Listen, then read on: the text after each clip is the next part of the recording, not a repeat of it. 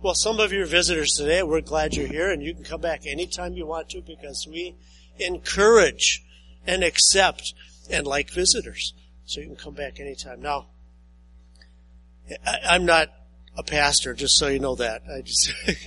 And those of you that saw that, the sermon here last week was awesome. I really loved it. At the door, one of our members, who, whenever I'm scheduled to preach, always tells me, "Good morning, Pastor." And I said, "I'm just priest for the day." But when I thought about it, all of us really should be priests every day. And so I take that back, Bill. We're priests every day. You too. In all my years of attending church, I have never heard a sermon about Aaron. Ever. I even watch Sunday pastors and Friday pastors, and I watch pastors all the time on TV, and I've never heard a sermon about Aaron. Now, I've heard about his big mistake ever since I was in Cradle Roll, and I'm sure you have too. I've heard of him as an example of weakness. But when you think about Aaron, what's your first thought? 2 words. Golden calf. Yeah. We all think about Aaron, we think of golden calf. But what do we really know about him? How did God ultimately deal with him? Is he saved? Is he lost? How could God forgive such a total lapse in obedience? So let's open our Bibles and our minds today and find out the rest of Aaron's stories. Every time I get up here I tell you this, but I'm going to tell you again. I enjoy reading. I read a chapter every day out of my Bible. And sometimes the devil tempts me to let me think I don't have enough time, but I find out when I have skipped in the past and my day is much worse. So now I don't have time not to study. And I would suggest you do the same, because it was as I was reading in Exodus, I came across this story, and it so intrigued me, I thought I would share it with you. I found a few facts in the Bible, looking up text with my concordance, and also a book called Patriarchs and Prophets, kind of fills in the blanks for you, and I highly recommend it. Anyway, I learned a lot about Aaron that I never knew, and I hope maybe that you might discover a fact or two this morning also. Aaron was 3 years older than Moses. Now, Miriam, their sister, was the oldest one as far as we know. And she was the one that was sent out to watch Moses when he was in the basket on the Nile River. It seems to me that Aaron was like the older brother in the shadows. Back in Bible times, the eldest son had a significant position in life, and he was the one that inherited the blessings from when the father passed away, and he inherited family fortune and servants and the cattle and the sheep, and everything kind of went to the eldest son. Now, it's possible that because they were enslaved in Egypt, that there was nothing for Aaron to receive when his father passed away. But that's part of the story that is not mentioned. But I wonder about that. Sometimes as I read Scripture, I sure wish that more blanks would be filled in. But someday when we get to heaven, we'll find out all those rest of the stories, and I'm looking forward to that.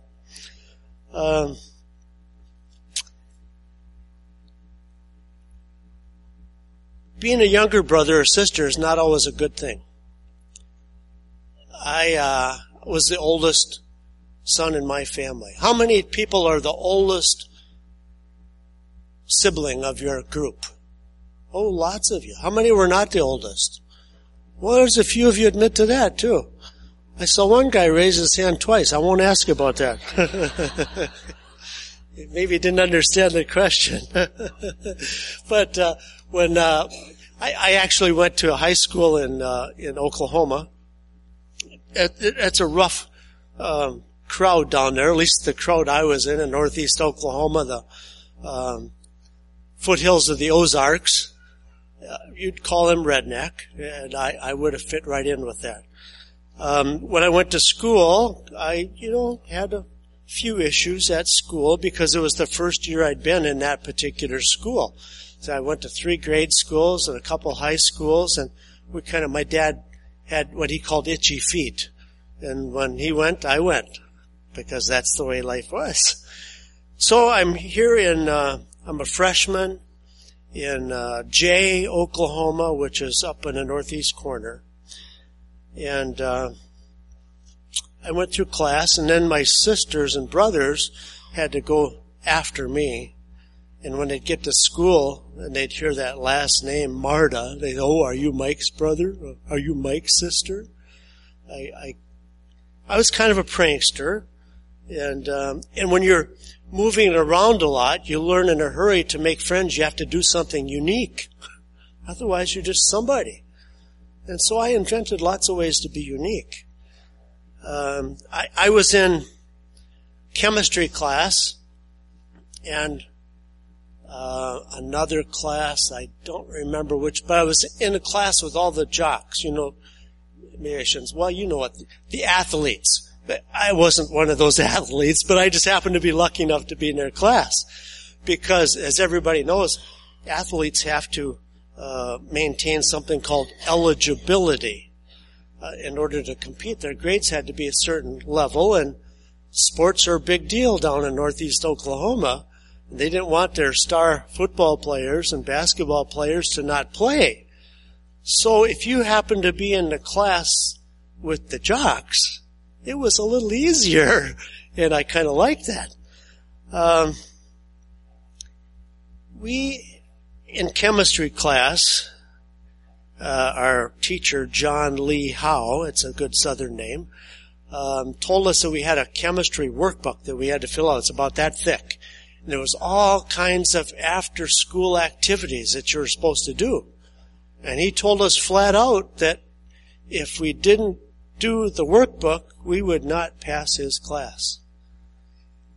Well, they graded on the curve back then, so all of us kids, they included me as the new kid, decided we weren't going to do the workbook because he couldn't flunk the whole class. And so that was our pact, and we stuck to it. Everybody except Victor. There's always one guy in the class that has to do everything the teacher said. Well, that was Victor. And he did his workbook, and he did all of his after-school stuff he was supposed to do. And it came down to close to the time to hand the workbooks in. It might have been a day or two ahead of time. And all of us other guys decided we had to do something. So I was selected. Well, I might have volunteered, but we saw Victor's workbook sitting on the lab. It had his name right on top. And, we were working with hydrochloric acid that week. And Victor was over talking to the teacher about something special, and nobody was looking my direction. So I took the beaker of hydrochloric acid and poured it all over Victor's workbook. I know it was mean. I was nervous because nothing happened. I thought it would just eat it all up, poof, it'd be gone. But it just turned brown. And I was thinking about putting more hydrochloric acid on it when Victor came back to his workbook. He picked it up, and the whole center fell out in pieces. Yes! And I was, let's say the class kind of liked me. They graded on the curve, and we all passed. Even Victor without a workbook. No workbook, no problem. Well, Aaron, even though he was older, it seemed like the younger brother, Moses, was the one that you really had to follow. He was the one that kind of set the stage. Moses was the big deal, and Aaron seemed to be forgotten until age 40 when Moses made a mistake. He killed an Egyptian. And he had to leave Egypt for health reasons to stay alive. How many of you knew that Moses was 40 when he did that? Anybody know that? He looked a lot younger in the movie, didn't he? But he was 40 years old. And do you think it's possible that Aaron ever resented his younger brother who had all the glory and had all of everybody following him as Prince of Egypt?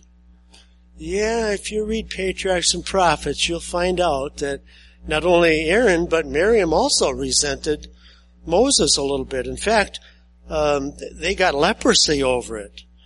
And then God healed them, and they got over their being resentful of their brother slightly. Well, Moses, when he left Egypt, he had to go someplace, and the closest place was the desert, where he didn't think he'd be followed. So he wandered out to the desert and ended up in Midian, where he lived for, you know how long he was out there? Anybody know? 40 years. I tell you, I learned so much by reading the Bible and Patriarchs. 40 years. He got married. He had children. In fact, many people think that was where Moses wrote the first book of the Bible, Genesis, when he was out in the wilderness. He had a lot of time to think, watching the sheep. And he had a lot of time to find humility. In Midian, he wasn't really as big a deal as he thought he was when he was in Egypt as a prince. 40 years also gave a lot of time for Aaron to think. I suspect, I don't know and I didn't read this, but I suspect he actually was missing his brother, wondering what happened to him, if he was alive, how things were going, what he was doing. Well, it was about this time that Moses was in the process of having his God-finding burning bush experience up on the mountain. And do you remember, as he's talking to God in the bush, that God, who was really Jesus, you'll have to look that up, but it's true, said to him out of the bush, "You need to let my people go because I have seen the trials that they're having in Egypt. I want you, Moses, to go and talk to Pharaoh to get them released." And Moses was happy he was talking to God and things, but all these fears came up in him. And he said, "But God, I can't talk. I've been in Midian so long I forgot the Egyptian language." I'm not making that up. It really says it. So, God, who always solves all the problems, had an answer. He said to Moses, "So you can't speak Egyptian anymore, huh? I know somebody who speaks it fluently." Guess who? Aaron. And one day Aaron was instructed by angels that his brother was okay and to go out and meet him near Mount Horeb. Now, think about it. How could they ever find each other or hook up, as the kids say today? No phone, no GPS, no cell phone, no text, no computer, no phone book. Well, there's no phones. There'd be no phone book. You couldn't look at Moses' address, 4830 Palm Drive. No, you couldn't look it up. So how did they find him? How would they ever find each other? No Facebook. He couldn't post what he's doing every day. So God used angels to get them together. And I found something as I read Scripture. The man that stays walking with God always gets to his destination. And so after 40 years in the wilderness, at age 80, God finally has a man who he can use to deliver his people from bondage. But who was the spokesman? Aaron. Now for those 20 or 30-somethings in our group, or visitors, who think they know everything, if there's anybody like that at that age, Moses felt he knew everything too, right up until age 40 when he killed that Egyptian and had to run. And he learned he wasn't as smart as he thought. For those of you that are over 60 or so, you don't have to raise your hands. We know who you are. Moses and Aaron really didn't get started in their ministry till Moses was 80 and Aaron was 83. So you can never be too old to minister to other people. And you can never be too young. God can even use a handmaid to help somebody who's got a leprosy problem. Well, when Moses and Aaron went to see Pharaoh, Pharaoh asked him who sent him. And Aaron, of course, the spokesman, said, the God of Jehovah. And Pharaoh said, well, who is this Jehovah? And Aaron says, and you look this up in Exodus 3:18 if you want, but I'm just going to go through because we're a little late. Aaron says, the God of the Hebrews has met with us. Us. Now that was new to me. I never realized that Aaron was in on any meeting with God, but it says right there, and so I have to take it at face value. God of the Hebrews has met with us, so let us go worship him.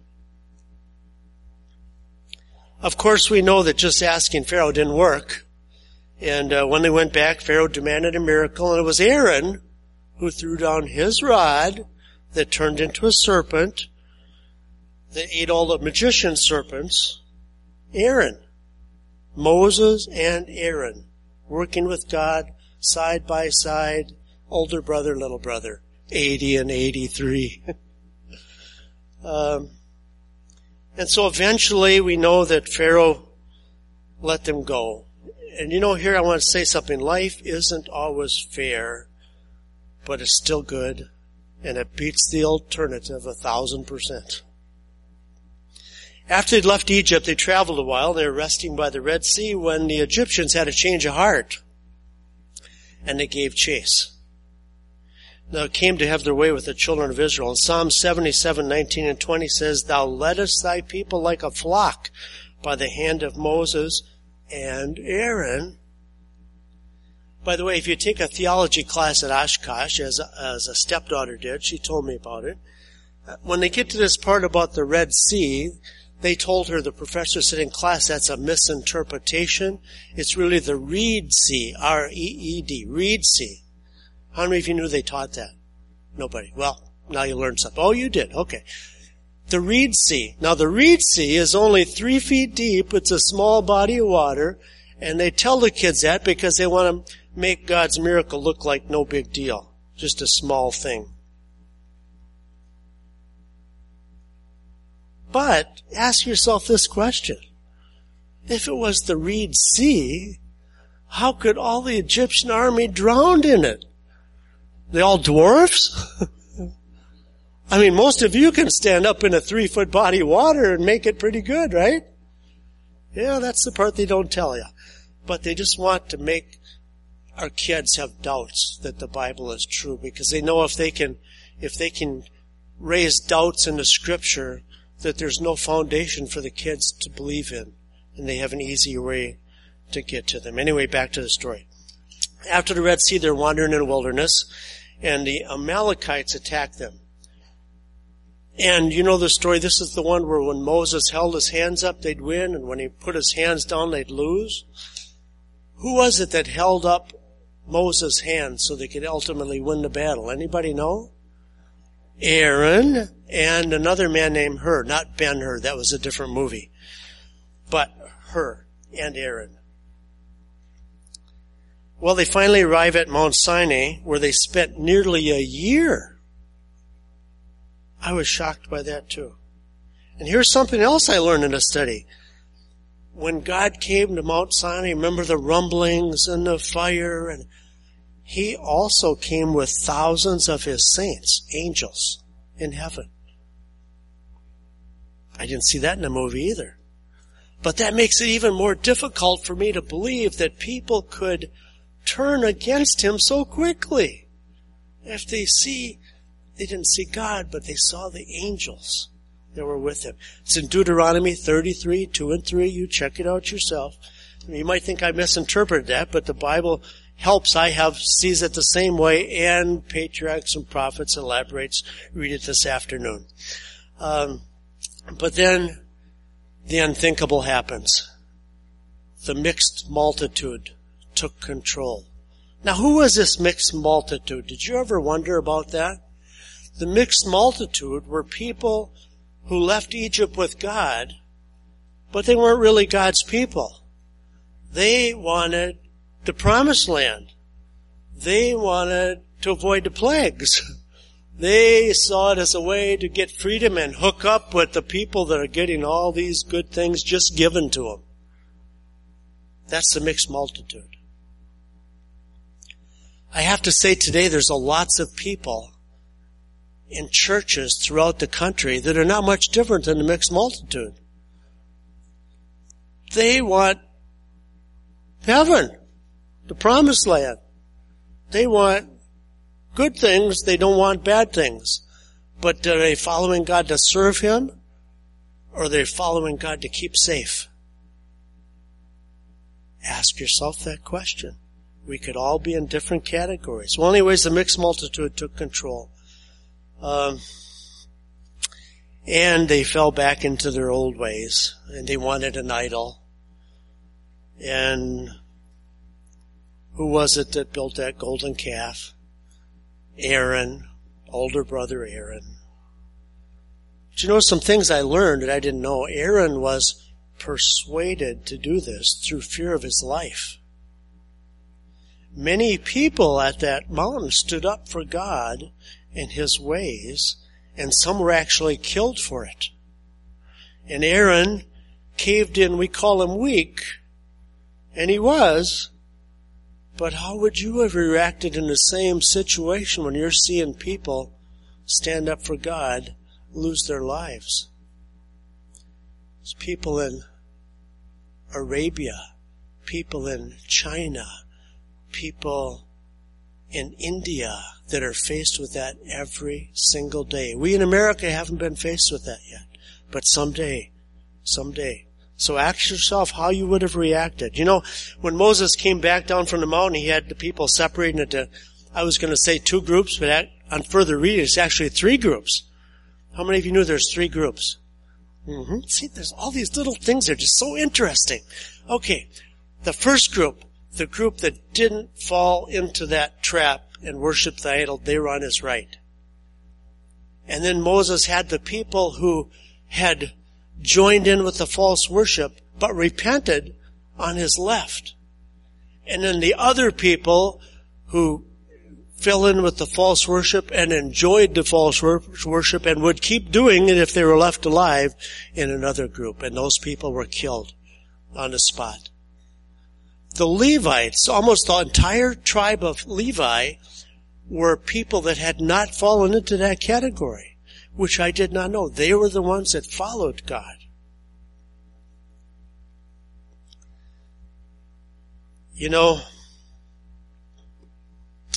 when Moses came back down, he begged for Aaron. He asked God for Aaron's life because he knew his older brother had sinned, and God forgave Aaron. And now we're getting to the good part. You know, Aaron had issues. You know. But when you think about it, I have issues. You have issues. Your kids have issues. My kids have issues. We all have issues. And God is a God that can solve issues if we take it to Him. And here's something I want you to never forget. And I'm going to repeat it twice. God loves you because of who He is, not because of anything you did or didn't do. You got that? God loves you because of who God is. Because God is love. He didn't just have love, He is love. He loves you because of who He is, not because of anything you did or didn't do. Grace is unmerited favor, period, exclamation point. You don't deserve it. I don't deserve it. Because God is love, He offers it. Well, Aaron was restored into God's favor. He was forgiven. And then he went on to become the high priest of Israel. That shows me that even after an awful failure on his part to obey God, God forgives. And when He forgives, He forgets. Sins are thrown into the ocean thousands of fathoms deep. It says it right in the Scripture. Aren't you glad we have a loving, forgiving Heavenly Father? I am too. I am too. Shouldn't we try to be more like Him? I should too. I should too. Aaron, who had sinned greatly, now was the one offering sacrifices for other people's sin. Isn't that ironic? The high priest. He understood how it is. How you can overcome with temptation and fall into sin. Especially when you try to resist it in your own power. But Aaron suffered greatly for his sin because, when you sin, you're never the same. There's always scars. You'll have a weakness in your fabric. When you sin once, it's going to haunt you forever. Through God's power, we can overcome. But it's always a weakness that you have. Aaron, 2 of his 4 sons were killed by God directly for offering strange fire on the altar. And we don't know, and that's one of those stories we'll have to find out. But I wonder if they didn't look at their father, who did something awful and was forgiven, and wondered just what it'd be like to do that. And maybe God would forgive them too. But it'd be presumption to intentionally commit sin with the idea that God always forgives. God had forgiven Aaron, but because of his sin, he was not allowed to enter the promised land. Moses was not allowed either because of his sin in striking the rock for water. But the promised land they missed out on, it's not the one that God promised all of us who believed. It was just a nice place that people on earth are still fighting over today. Heaven is our promise. Hebrews 11:16. We will be with God. We will be His people forever. Will Aaron be there? Yes, he will. I have no doubts. God forgives sins just like He forgives yours. He forgave his. He forgives mine the same way. I have solid evidence. I want you to look it up. Psalms 106. If you ever had a doubt, Psalms 106. We'll start with verse, let's see. I was going to start with verse 13, but let's go on down here. Let's go on, start with 16. I'm cutting a few things out, but it's okay, because you got the point. When they envied Moses in the camp, let's talk about the other. And look at this. And Aaron, the saint of the Lord. Aaron, the saint of the Lord. You ever hear of Saint Aaron before? I didn't either. But I'm glad that he is an example who can commit terrible, terrible sin and be forgiven, and God can call him a saint. Well, I'm looking forward someday to figuring all the rest of this stuff out, but God's given us enough in His Word to know how to be saved. It's all there. We might not understand how everything works. It's not geometry class, but we know the end. And we know that if we give our sins to Him, that He'll accept us and forgive us just like He did Aaron. Our God is big enough to forgive every sin if you repent, even if you make a golden calf. Now we're all sinners saved by the blood of Christ. After all, there was only one Enoch who walked with God and was taken. There's only one Elijah who went to heaven in a fiery chariot. And all the rest of the people went there just like you and I will end up there. The rest of us are more like David and Samson. And yes, even Aaron. Lord, we're thankful that You tell all the stories that we need to know to have confidence that You can forgive our worst sins. That You're big enough and powerful enough to forgive us no matter what we've done in the past, and to love us and to give us strength to go on for the rest of our lives. And Lord, when we fall, as we often do, help us not to listen to that devil who tells us you'll never forgive us anymore, but to trust in you, to keep you as our rock, to trust your word. Lord, we ask that you'll help our visitors as they go back to wherever they're from, that they'll have safe travels with each of us, and help us this week that we will make an effort to try to read your word, to learn more of you and your love for us. And we ask it in Jesus' name. Amen.